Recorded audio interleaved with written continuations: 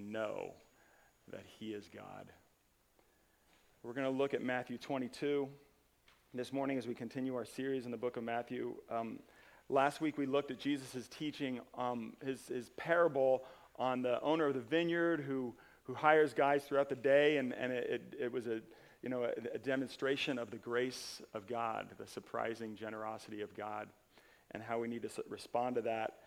After that, he again, in chapter 20, tells his disciples that he's on his way to Jerusalem. He's going to have to go to Jerusalem, and there he's going to be rejected, and he's going to be mocked, and he's going to suffer, and he's going to be killed. And then he's going to rise from the dead. He continues this message to them. And then in chapter 21, he actually enters into Jerusalem. So that's where we are here in the book of Matthew in the story, is Jesus has entered into Jerusalem, and we are bracing ourselves now for the end of this week where he will be rejected and arrested and where he will die. But after he enters into Jerusalem to the cheers of many people, all these crowds, he then continues to kind of do stuff that upsets the religious rulers. He goes immediately into the temple and he overturns the tables because he's upset with the fact that the temple was not being used as God wanted it to be bearing fruit for the nations.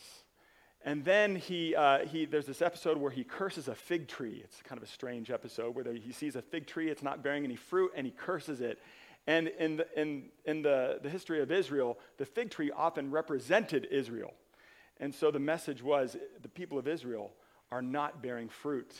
They're not bearing fruit as they should. And then his authority is questioned by the religious rulers, the religious leaders in 21.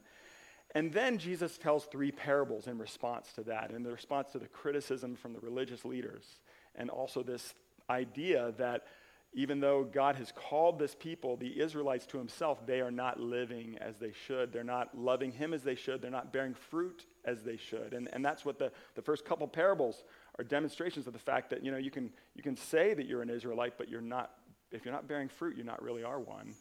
And he kind of harps on the fact that these guys will reject him, and yet they're not really living as God called. They're not bearing the fruit that he calls them to. And then we come to this third parable we're going to look at today, the parable of the wedding feast. So listen to God's word as I read from Matthew 22, verses 1 to 14. It's in your order of worship if you don't have a Bible, but you can follow along. I'm using the ESV. And again, Jesus spoke to them in parables, saying, "The kingdom of heaven may be compared to a king who gave a wedding feast for his son, and sent his servants to call those who were invited to the wedding feast, but they would not come. Again, he sent other servants, saying, 'Tell those who are invited, see, I've prepared my dinner, my oxen and my fat calves have been slaughtered, and everything is ready. Come to the wedding feast.' But they paid no attention and went off, one to his farm, another to his business, while the rest seized his servants, treated them shamefully, and killed them. The king was angry, and he sent his troops and destroyed those murderers and burned their city. Then he said to his servants, 'The wedding feast is ready, but those invited were not worthy. Go therefore to the main roads and invite to the wedding feast as many as you find.' And those servants who went out into the roads and gathered all whom they found, both bad and good. So the wedding hall was filled with guests.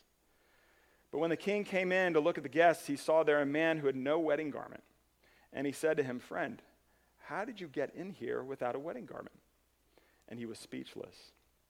Then the king said to the attendants, 'Bind him hand and foot and cast him into the outer darkness. In that place there will be weeping and gnashing of teeth. For many are called, but few are chosen.'" Let's pray. Father, we pray that you would work now in a way that is beyond us. We need your Spirit to impress your truth upon our hearts. We need you to help us to understand this parable. We need you to help us to see how you want us to embrace what you say here. And we need you to change us. So, Father, we pray that we would that you would help us now to be still and that you would work. And we pray this in Jesus' name. Amen. Well, I think we've all been there where we've been invited to go somewhere, to do something, and we don't really want to go, and so we furiously start thinking through our mind, going through all of the different excuses we could possibly give this person to say why we can't come, you know? If you have a tender conscience like me, I'm thinking of what can I say that is true? That's an excuse of why I can't be there, you know? I think we've probably all been there. I don't know, some of you guys are looking at me kind of judgmentally, so maybe you haven't. But there's a really funny scene in the TV show The Office. I don't know how many of you guys watch that show, The Office, but there's a funny scene where Michael Scott, who's the boss in The Office, he's going to lunch, and he's like, all right, I need my entourage. Come on, Dwight, Jim, Ryan, come on, let's go. Let's go to lunch. And immediately, two out of the three definitely don't want to go. Dwight wants to go, but Ryan and Jim don't want to. And Ryan immediately, he says to him, I'm not feeling well. I got a lot of work to do. MSG allergy, peanut allergy. I ate there last night. And Michael steps over to him. He feels his forehead. He's like, oh, feel better, man. All right, Jim, let's go. And Jim looks at Ryan frustrated. He's like, you took all the excuses. And Ryan immediately looks back at him. He's like, doctor appointment, car trouble, plantar warts. My grandfather fought in World War II. Come on, Jim, use your head. He's like, I got all my excuses right here on my phone, you know. This parable is about a bunch of people who have refused an invitation. They've refused an invitation from a king to attend a feast for his son. They actually don't give any excuses, do they? They just don't show up. And in the end, Jesus sums everything up by saying this: many are called, but few are chosen. That's maybe troubling words to hear, to think about. What does that mean? What I want to do is look at, I think what Jesus is doing with this parable on the whole is he's warning all of us. Of course, the king represents God. The son that he's celebrating represents Jesus. He's warning all of us to be careful as he invites us to the feast, as he invites us to experience life with him, to know him, to celebrate who Jesus is. As he invites us to do that, he's warning us to be careful, not to reject his invitation. And what I want to do this morning is look at 4 excuses we might use, or have used possibly in the past, or we might use that keep us from accepting the invitation to the feast that God offers us, okay? And I think each of those excuses are answered in this parable. So the first excuse that I want to point out that some people might make is, I'm not worthy. I'm not worthy. I don't belong there, you know. I haven't really been invited. I'm not worthy. Back when I was in college, my friends that I lived with, they were massive partiers. They loved to go to parties. That's what they lived for. They would go to parties 5 nights a week if they could. And one of the things that I noticed happened is a lot of these parties, you had to be on a list to get in. And so they would hear that there was a party going on Friday night, and they knew that there was a list. You had to be on this list in order to get into the party. And so their entire day on Friday was spent not doing work in the library, not going to classes. Their entire day was figuring out, how can we get ourselves on the list? You know, who do we know that we can call to talk us into getting us on the list? Who do we know? They would call people, they would go places on campus and hang out in a certain spot of campus where they knew somebody would maybe walk by who might be going to the party and they could get them on the list. They were just consumed with getting on the list because they knew if they weren't on the list, they wouldn't get in. And I think one of the things that this parable dispels is the idea that you have to be on some sort of list in order to be invited to know God and to come and to celebrate at his feast.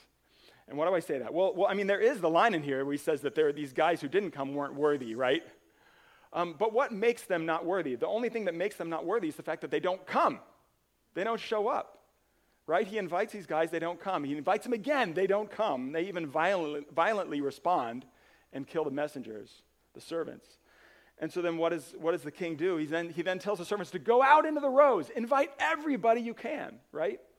And then eventually they invite everybody. They gather all whom they find in verse 10, and it says both bad and good. That pretty much sums up everybody, doesn't it? Everybody, both bad and good. No matter who you are, you might have different ideas of who's bad and who's good. But no matter who you are, if somebody says everybody who's bad and good is invited, that's everybody. That's everybody.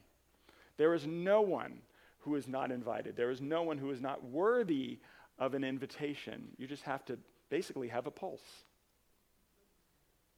Everybody is invited to partake in what God wants us to partake in, to know him, to feast with him.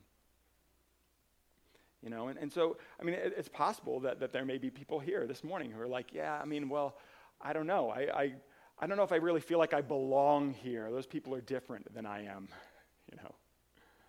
No matter how different you are than others, you are invited to know God and experience what he wants to give you.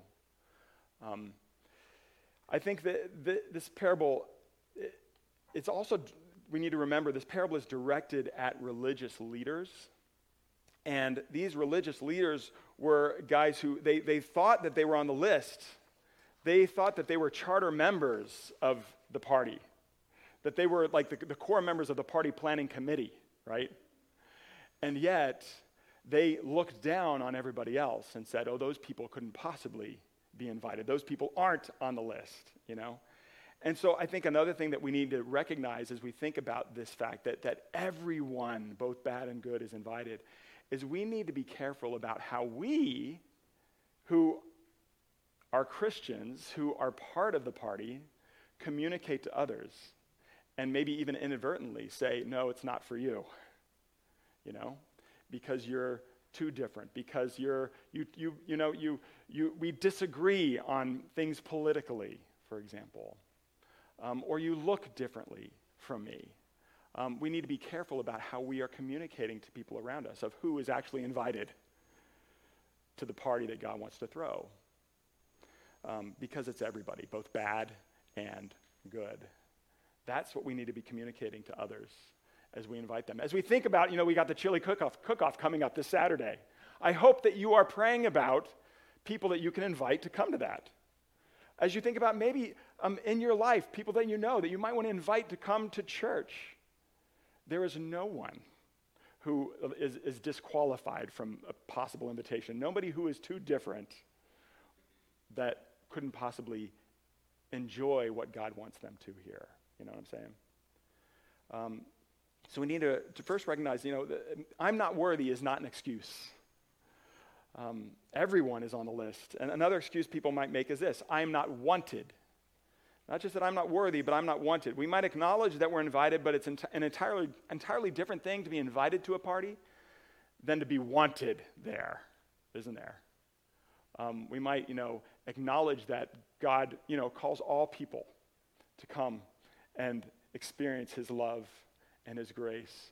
But for a lot of us, because of the failures that we have made in our lives, because of the mistakes that we've made in our lives, because of just not feeling like we are as good as we should be, as we compare ourselves to other people, we might feel at times like we're not really wanted by God to be there. He's not really excited that we're here at the party, at the feast. And the only thing I want to highlight here is the persistence of the king in the way that he invites people, right? He sends out an invitation. Those guys don't come. So what does he do? He doesn't just give up. He sends out another invitation. And his messengers, his servants, are actually murdered and killed. And he responds to those people, but that doesn't even discourage him from continuing to invite more people, right?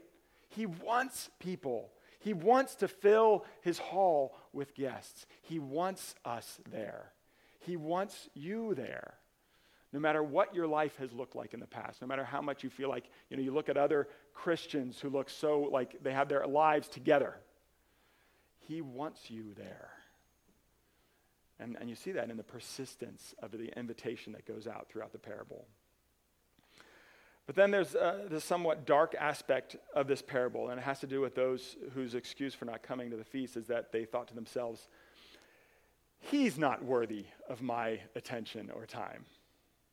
Like we might say, I don't know if I'm worthy, I don't know if I'm wanted, but then the majority of the people that the invitation goes out to first, their core problem is they don't think that the king is worthy of their attention, and so they totally ignore him. He sends out an invitation. For them to just not even acknowledge it says volumes, doesn't it? Yeah, we don't think you're important enough. We don't think you're even powerful enough to do anything if I totally ignore you. I mean, in those days, for a king to send out an invitation for people to come, it wasn't just an invitation, it was a command that they show up. So to not come was a huge offense to the king, saying they don't care. They don't think he's really all that high and mighty and powerful and great and majestic and sovereign. And so they're basically saying he's not worthy, the first group that doesn't come, and then who don't come again, and then who murder the servants. Oh, what's he going to do to us? We can do whatever we want. And they just go about their lives. They go to their farm, they go to their business, they just cannot, those things are more important than him and his feast. I think there are plenty of people today who have contempt for the idea of God. There are people today, who are atheists, who believe that there is no God, who enjoy debating others and trying to prove that God doesn't exist, who are convinced that God doesn't exist and that he doesn't matter, and that are just happy to go about their lives however they want. It's absolute disrespect for the reality of who he is. But hitting more close to home, remember this passage is directed, this parable is directed at the religious guys. So I think we need to think very carefully ourselves, those of us who are sitting here in church, worshiping God. In what ways do I live my life as if he's not really that important? I come to church on Sunday morning and I say, I'm going to praise you. Oh, worship the King. And then on Monday morning, I wake up and I go to work and I live however I want. I don't even think about him. I don't even consider how he wants me to spend my time during that day. I don't even consider how he might want to meet with me and talk with me. I don't consider how he might want me to pray and to read my Bible, to know him better. I don't even consider about that. That's like such a low thing on my priority. I don't think about him being worthy as one who should direct how I spend my money, how I spend my time, how I relate to the people that he's placed around me in my life, how I speak to them, how I listen to them. I need to really consider. Yes, I say that I believe in God and that he is my king, but am I really living in the momentary times of my day with that reality? Acknowledging that he is worthy. He is worthy of everything. He is worthy of every moment of my day to be surrendering my will to him, like hay into flame. This is where the warning comes in. The parable warns us that to disrespect the king, if we disrespect the king, we disrespect him at our own peril. After the guys do not go up and end up killing the servants, what does the king do? He demonstrates his power. He demonstrates his sovereignty, and he has them killed. And he burns their city. The final excuse is this. I don't, first it's maybe I'm not worthy, I'm not wanted, he's not worthy of my time. Maybe the last excuse is, well, I don't know if I really want to be there. How good is the feast really going to be? How enjoyable is that going to be to actually respond to the invitation of God and live my life, surrendering my life to him and walking with him and seeking to know him? Is that really worth it? Do I really want to be at that party? Because, as I look around, maybe I look around and I see, Christians whose lives don't seem all that great. Or I see Christians and I'm like, they seem really boring. It's a lot of people's, I've experienced in talking with people, a lot of people's understanding of to be a Christian is to live a life that is just like completely, burdened by all sorts of rules, and it's just a life of suffering and just like, we just got to like get this done. There's like no joy to that at all. And sadly, I think one of the reasons that people have that view of the Christian life is because a lot of us Christians live that way. A lot of us Christians live that way. And we might think, to respond to the invitation of God, to really respond to it, and to go to the feast, and to surrender to God as my king, that sounds like a life that might be boring or monotonous or tedious. But this is what I love about the fact that Jesus used parables to help communicate what he wanted us to understand about the kingdom, what he wanted us to understand about knowing God and relating to him. He used parables. He used stories of things that we could relate to. And so there are times, like last week, we looked at how he used the story of a guy who owned a vineyard and he hired people to go work for him, right? He used other stories of farmers farming, where you plant seed and things like that.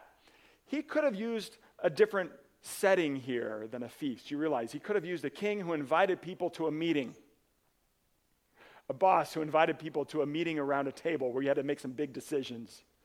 Or maybe he could have invited people to like a war council, or to invited people to come and try participate in a war, maybe. But what does he invite people to? He invites people to a party.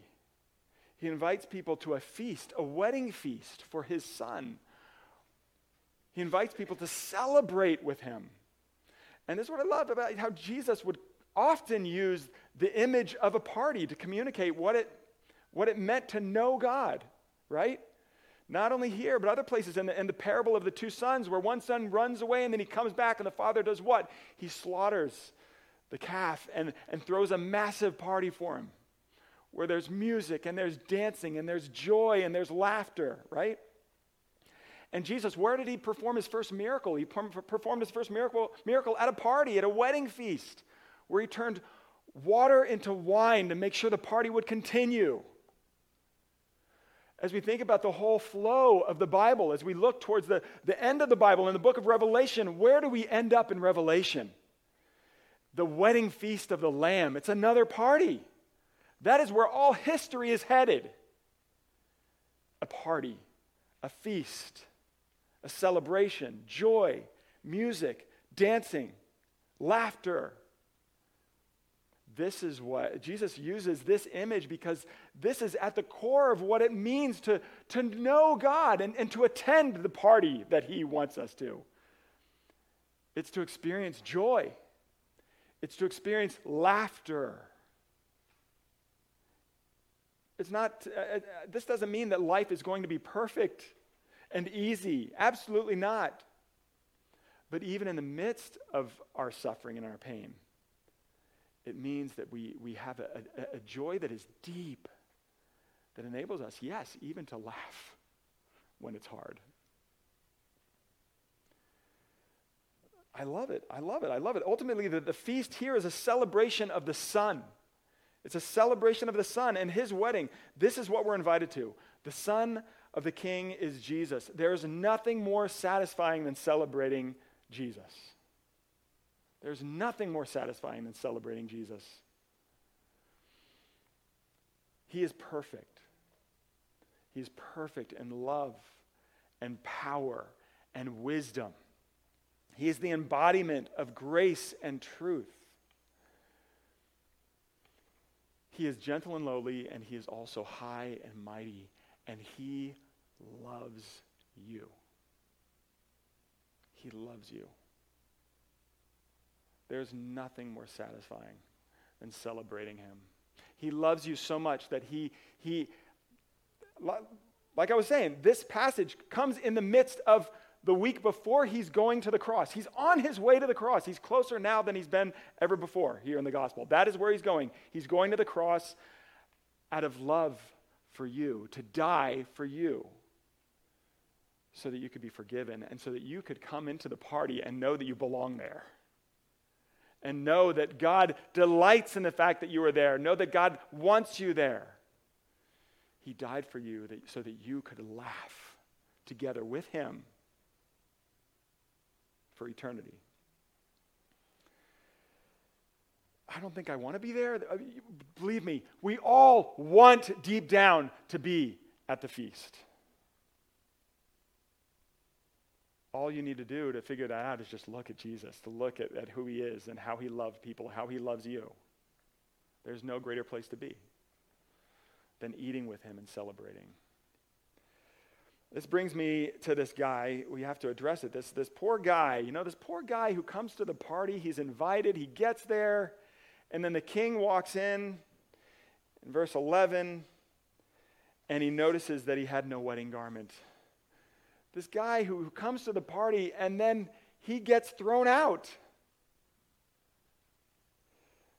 And then Jesus, and there's these really sobering verses. The king said to the attendants, "Bind him hand and foot, cast him into the outer darkness, that place where there'll be weeping and gnashing of teeth." And then he says this statement where it says, "For many are called, but few are chosen."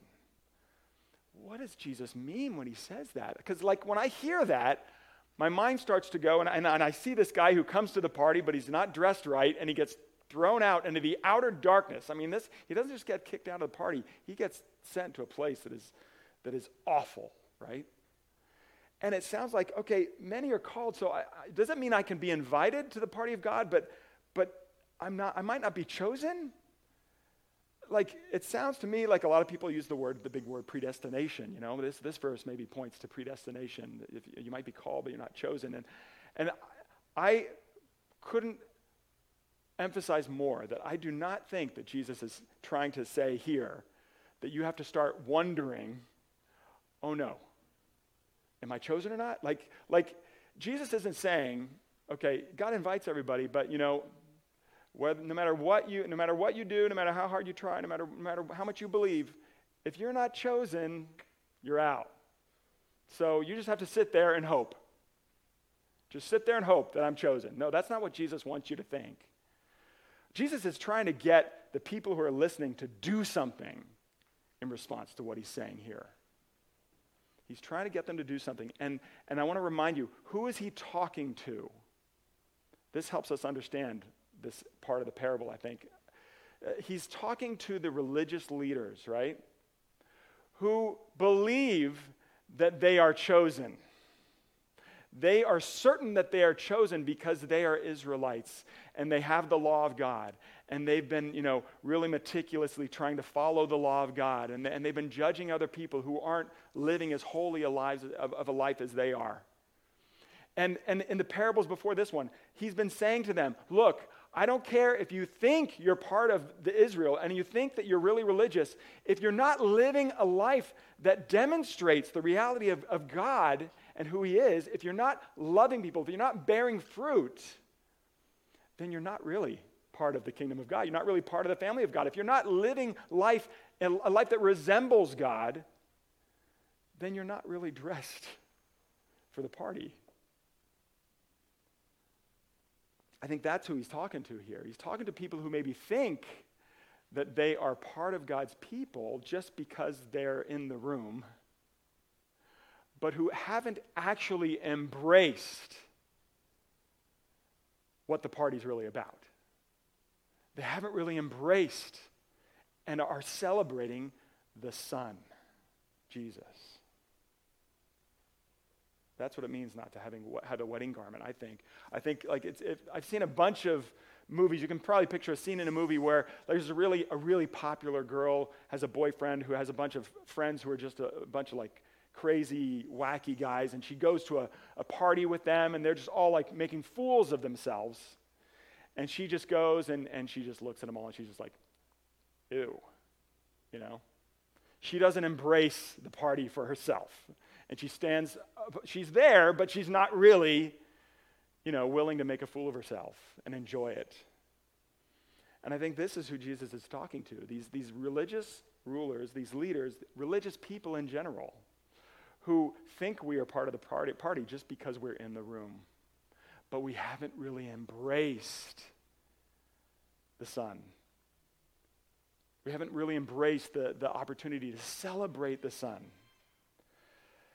Later in the Bible, back to Revelation, it talks about a group of people who are wearing a garment, right? And what is that garment that they're wearing? They're wearing a garment that has been washed in the blood of the Lamb.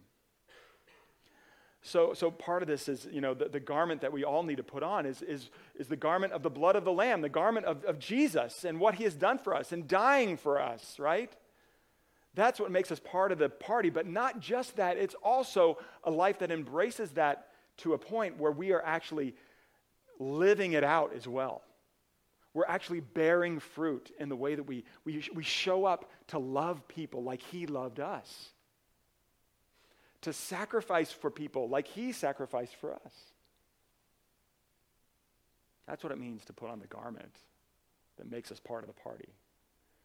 It's to embrace all that Jesus is, all that he has done, and not all that he calls us to be. Many are called, but few are chosen. I think that what he's really just saying is that, yes, we are all invited, but to be chosen is to be a person who actually embraces the Son and celebrates him. And if we will do that, we will be filled to overflowing, absolutely satisfied. Nothing will be more satisfying than the love of God in Jesus. So are you ready to accept his invitation today, this week, to laugh with him at this crazy thing that he has done, to actually die for you, that you might be forgiven, that you might be able to walk with him and know him better? Will you accept his invitation and embrace what he wants you to embrace at the feast, his Son, Jesus? Let's pray. Father, we pray that you would work in us by your Spirit, that you would help us. It can be easy for us to just show up and to be here and to feel comfortable, to be able to call myself a Christian, but to do that without actually embracing the one who is, in fact, the life of the party, Jesus himself. Father, we pray that you would help us to put on the garment that Jesus died to give us.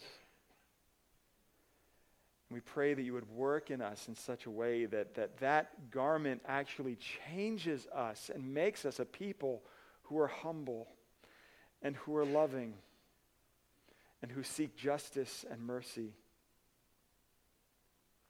and who are eager to surrender our will to yours. We pray all this in Jesus' holy name. Amen. We now have an opportunity to celebrate Jesus at the Lord's table. If you did not receive the elements on your way in and you need them, just raise your hand and Jimbo will get them to you. Does anybody need them? Back in the corner back there, Jimbo. Back. And up top. Be patient and keep your hand up and Jimbo will get them to you. And as Jimbo is doing that, if you want to turn in your order of worship to the confession of sin,